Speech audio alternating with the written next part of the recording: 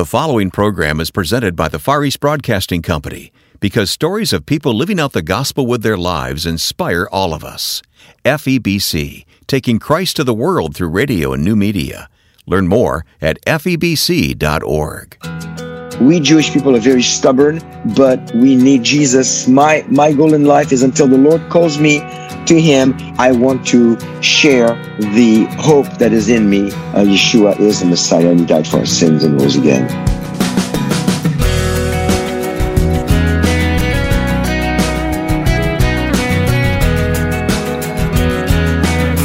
His name is Olivier Melnick, and he'll tell us his story coming up on this edition of First Person. Welcome, I'm Wayne Shepherd. Before we meet our guest this week, a brief word about what you'll find when you visit firstpersoninterview.com.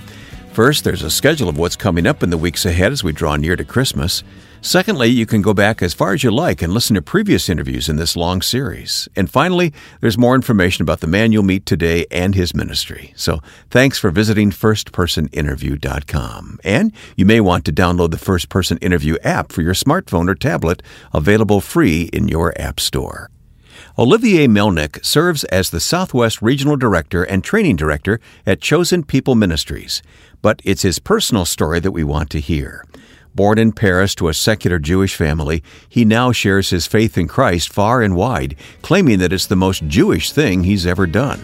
So let's meet this interesting man now, here on First Person.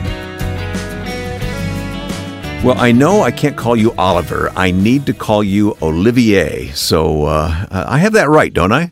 You have it right. And let me tell you, not a lot of people in the USA get my name right. I get a lot of Oliver, and I have to correct people. It's Olivier. There's an I in there, and they look and they feel sorry. Or sometimes I tell them it's Oliver with a twist, and it doesn't help. That doesn't help. I like that. Well, it's fun. Most people can pronounce Olivier. It's kind of fun to say, isn't it? Yes. It's a French name. Yes, and we'll get into your whole story here in just a moment. But before we tell your story, Olivier, let's talk about Chosen People Ministries and what that is and what your responsibility is. Well, Chosen People Ministries is a mission organization that takes the gospel of Yeshua, Jesus, to the Jewish people. We have been doing this since 1894. So we're going on 127 years now. And we're like in 22 different countries, 25 cities in the U.S., wherever there is a Jewish community, we'll have somewhat of a presence, either a couple, a family, or a center, or a congregation, depending on the need and the availability. But that is what we do. My role is, I was in the Northwest, in the Seattle region for a while, as the Northwest Regional Director, and we just relocated to the Dallas area. And I now assume the position of Southwest Regional Director, with the states around Texas, as well as Texas. And I'm excited because there's quite a few Jewish people in that region alone. So, but again, we just moved in less than 2 months ago. So I'm getting my bearings right now. I'm trying to meet people and get organized for the ministry. Okay. We're very excited to be here. Well, Chosen People Ministries, I mean, it exists. It's educational, of course. But as I understand it, one of the reasons you exist is to just let the Jewish people know they have a friend in evangelicals. Well, that is one of the reasons. I mean, the main reason why we exist is to make sure that the Jewish people will hear the message of salvation found in the gospel in a way that is contextual, that they will understand and be able to relate to, which has not always been done very, very, very well by the church over the centuries. So we exist to take the gospel to the Jewish people, and hopefully they understand that, yes, they do have friends in the evangelical community, which is also a challenge. Okay. We'll talk more about that in a few moments, but I want to hear your story. When did you come to faith in Christ, and what were the circumstances involved? I was born and raised in Paris, France in 1959. I was born, and Jewish family. My mother was she escaped the Holocaust, and she had to hide on a farm in the southwest of France for the last 2 years of the war. My dad, by his own saying, was an atheist, didn't believe in anything. But both parents were Jewish, and I was raised in that family setting of post-war a family that had lost any hope in any God if he ever existed. Well, after the Holocaust, it was over. So I knew it was Jewish, but it was more cultural, more the food, the Yiddish songs, and then but I did not go to a synagogue. We didn't keep kosher. It was very agnostic. And then in 1981, I met a young girl who now is my wife of 38 years. And she's from California. One thing led to another. I wanted to marry her, but she told me she could not marry unequally yoked. Remember back then when she said that, I had no idea what she was talking about because my English was not as good. And she started showing me the Old Testament prophecies about the Messiah, saying, your Messiah is Jewish, and he wants you to come to him. And she started witnessing to me, but I was not too impressed. I had never opened a Bible in my life, so she's starting to show me things in the Bible. I'm going like, sure, whatever. And then she wrote her dad in California. She said, please send me some materials for Olivier. I really want to, I want more witnessing tools. So he sent a bunch of cassettes and pamphlets. And in that box that he sent the book, The Late Great Planet Earth by Hal Lindsey. Oh, yeah, sure. And got a hold of that book and started reading it. And I would read it every day on my way to work. And I actually missed my stop on the Paris subway a couple of times because I was so into the book. And I got to the place when he talks about the rapture. And I got really scared. I was reading the book that was really, really well done. Old Testament prophecy fulfillment, very short chapters, very powerful. And I thought, hey, like he says, if everything happened in the first coming of this Messiah, literally, why should it be different at the second coming? And that was a very good point. That was very, very logical to me. So it was a man talking to me. It was not the Bible. It was just a guy related. So I could relate to Hal Lindsey's writing a lot more than I could relate to the Bible, except he was basically telling me what he found in the Bible. Sure. Well, I talked to my wife about the rapture. I tried to convince her that she should stay behind when that happens. Did you really? Yes, I said, is there any way you can stay? She said, no, we go and I'm going to be separated from you if you don't believe. And that's why I don't want to marry you, because I don't want that separation. Well, eventually I thought, I'm just procrastinating the inevitable. This made sense. I was virgin to all the other views of the Bible. It was just, this is what it's going to happen. And if it's true, you have a lot to lose. If it's not true, you go back to dust. And I thought, you're right. So, summer of 1983, July, I don't remember the exact date, but I made a decision to follow Yeshua. It was partially because I didn't want to be separated from my wife, who was not my wife at the time, and also because I thought this was the truth. This makes sense, and I'm so glad I did. And here we are today. Yeah. So after that, how did you get discipled? How did you grow as a believer? Were there people that God put in your life? Was it education? What happened? Not in France, let me tell you, because France is still to this day about 1% evangelical. So, and it's probably gotten worse since then. We got married in Paris in October of 83, and we moved back to the States in March of 85. And I was incredibly fortunate to connect with men of God who taught me the Bible properly. My very first mentor, outside of my father-in-law, who was my first mentor, my first teacher was a man by the name of David Hawking. I don't know if you know Dr. David Hawking. Yes. Who's become a dear friend of the family. So David Hawking was my first teacher. Then I got connected with Dr. Arnold Fruchtenbaum. I don't know that name. Okay, Ariel Ministries, Jewish believers, super solid teacher of the Bible. And then I went to Moody and I studied with Michael Rydelnik. And so I really, the Lord was preparing me for the ministry that I'm doing, because he put me under the wing of some solid Bible teachers, one after the other. And it's been a wonderful journey. Yeah.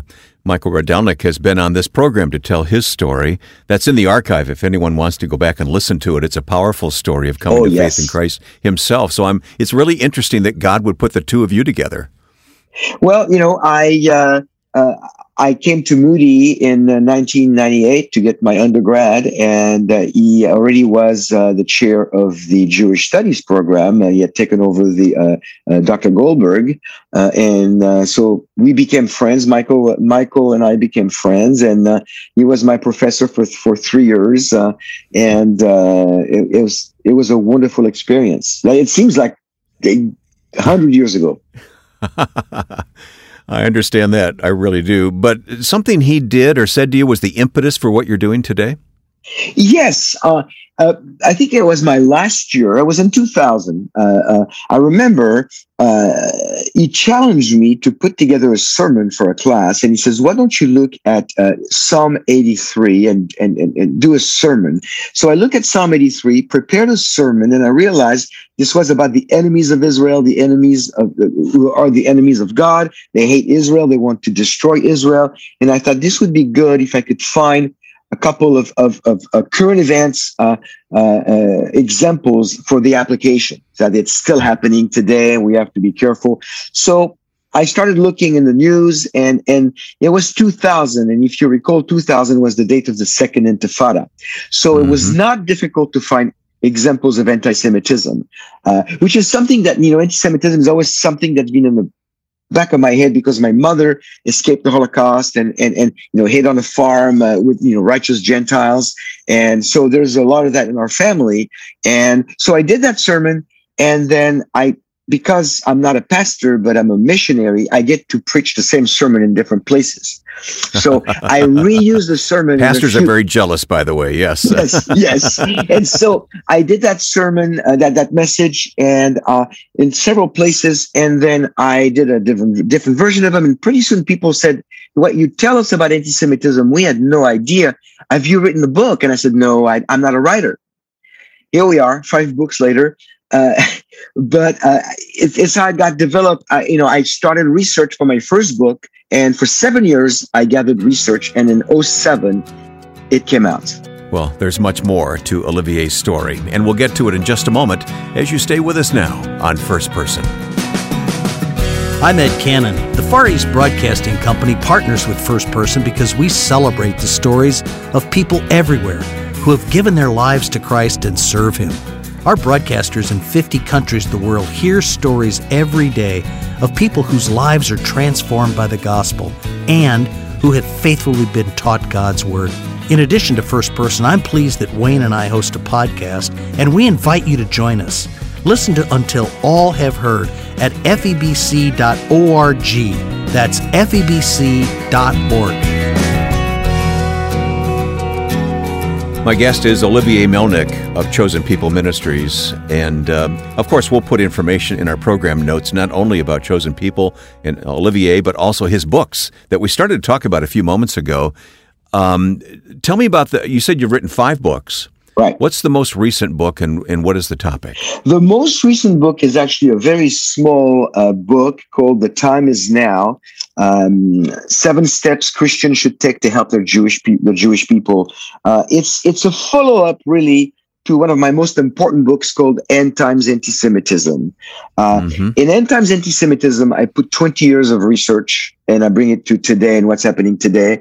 And I keep telling people we have to be watching. This is happening again. It's going to get worse. But I really never give people a whole lot of information about what to do. I tell them this is what happened. This is what's happening now. This is what what's going to get even worse. In this little book, which is only about 100 pages, it's practical ways that Gentile Christians can use to make a difference in the life of their Jewish friends, including helping them, protecting them, but of course, all of that in the context of sharing the gospel. All right. Well, as I said, we'll put a link in our program notes at firstpersoninterview.com, so check that out. But take us to school for a few minutes. We don't have time to unpack it all. There's so much here. But take us to school for a few moments and help us understand the issue of anti-Semitism. Well, the issue of anti-Semitism, well, first of all, let's start with a short definition. Anti-Semitism is the irrational hatred of Jewish people characterized by thoughts, words, and deeds, or any combination of the three. And it's been going on since the Jewish people existed. The source of it, really, I put it in a nutshell, the source of it is Satan, who hates the Jews and wants to destroy them. And he's done a great job at trying over the centuries. Anti-Semitism has been going on for at least over 2,000 years. It's morphed over the years, over the centuries. It used to be theological differences at the closing of the canon of the Bible. It became historical, became all the way to the Holocaust, when it became a racial issue, when we have to destroy the Jews. It's an evil a race that has to be destroyed. That's what Hitler was promoting. And then after the Second World War, within 20 years, after the rebirth of Israel in 48, we have this new anti-Semitism that was born, which now includes anti-Israel, anti-Zionism. It's the same thing in a different package, but it's the hatred of the Jews, and the agenda is to destroy the Jews. It's evil. It's evil. And it comes from so many different ways. Satan is basically subcontracting it to so many different groups. I think we all understand historical anti-Semitism, but it lives today, doesn't it? This is a huge concern. Just this week in the news, I read about a school district where the students were being encouraged to learn alternative views to the Holocaust. And unfortunately, that happened in the state I just moved to, in Texas. Yes, and this will be the topic of my next article on my site, newantisemitism.com. Okay. Looking at what does it mean? What is an alternate view of the Holocaust? Sure. I mean, well, how does it manifest itself in our day? It can be as simple as somebody calling a Jew something like a greedy Jew or Jew, or they say Jews want to take over the world. Those are all lies that I talk about in my book, End Times Anti-Semitism. Well, it can also be in the BDS movement, the boycott, divestment, sanction movement, where people say we should not invest in Israel, and people who help invest, we should not do business with them. And it comes in all flavors. It comes on American campuses where people are not letting Jewish groups have a voice, but they invite pro-Palestinian groups. It comes in the news. It comes in the media. It's cloaked in this false narrative of we want to, it's anti-Israel, anti-Zionism, which is not anti-Semitism. That's what you hear. But really, at the end of the day, it's the same thing. The goal is to destroy the Jewish people. Yeah. When you're asked how to balance the debate in the pro-Palestinian position with pro-Israeli and all that, what's the quick answer to all that? I know that's a much involved issue, but what's your answer? The reality is that both Jews and Palestinians need Jesus. Yes. They both need the same Jesus the same way. There's only one way to the Father, is through the Son. So that's the bottom line.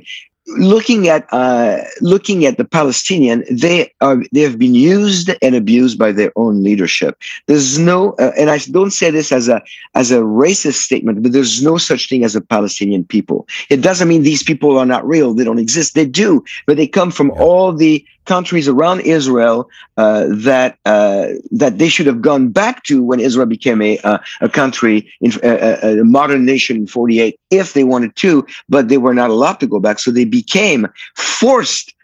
By force, they became political refugees, and now the narrative has been pushed for 50 years. Now it's no longer, is it true? Is it not true? Now it's like the world believes that the Palestinians have been displaced and the Jews are colonizers. Nobody's asking the question anymore.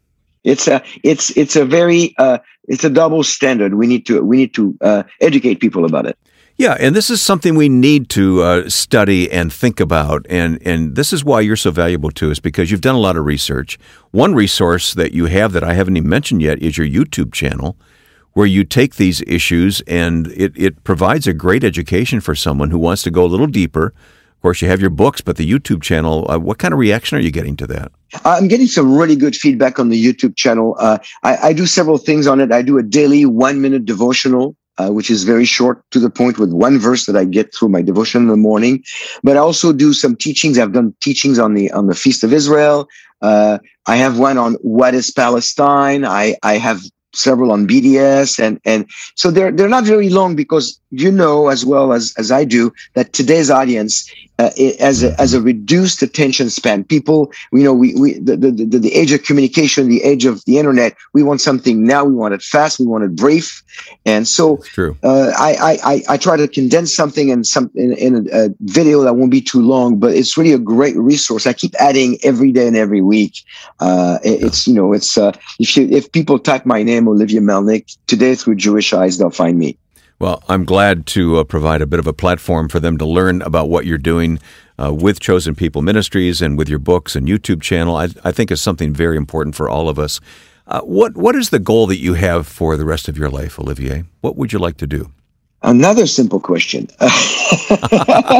I'm good at that, aren't I? You're very good at simple questions. The goal for the rest of my life, my passion is to see more of my people, the Jewish people, come to a saving knowledge of their Messiah. I prayed for 28 years for my parents to come to the Lord, and I was able, by the grace of God, to lead both of them to the Lord the same day, about 9 years ago. Incredible story. Wow. And my goodness. I did not expect that to happen. We should have talked the whole time about that, shouldn't we? If you ever want to do another show, I'll tell you the story, and I'll cry again as I tell it. It's an incredible story, but I don't want people to give up praying for their Jewish friends. I don't want people to give up witnessing to them. We Jewish people are very stubborn, but we need Jesus. My goal in life is, until the Lord calls me to him, either through death here or the rapture, whichever he decides to do, I want to share the hope that is in me of the message of eternal life through the gospel, through our connection by believing that Yeshua is the Messiah and he died for our sins and rose again. All right, just one more thing before I let you go here. You've written the most recent book on helping us relate and represent Jesus and witness for Jesus to our friends. What's one thing that we can do? Where should we start?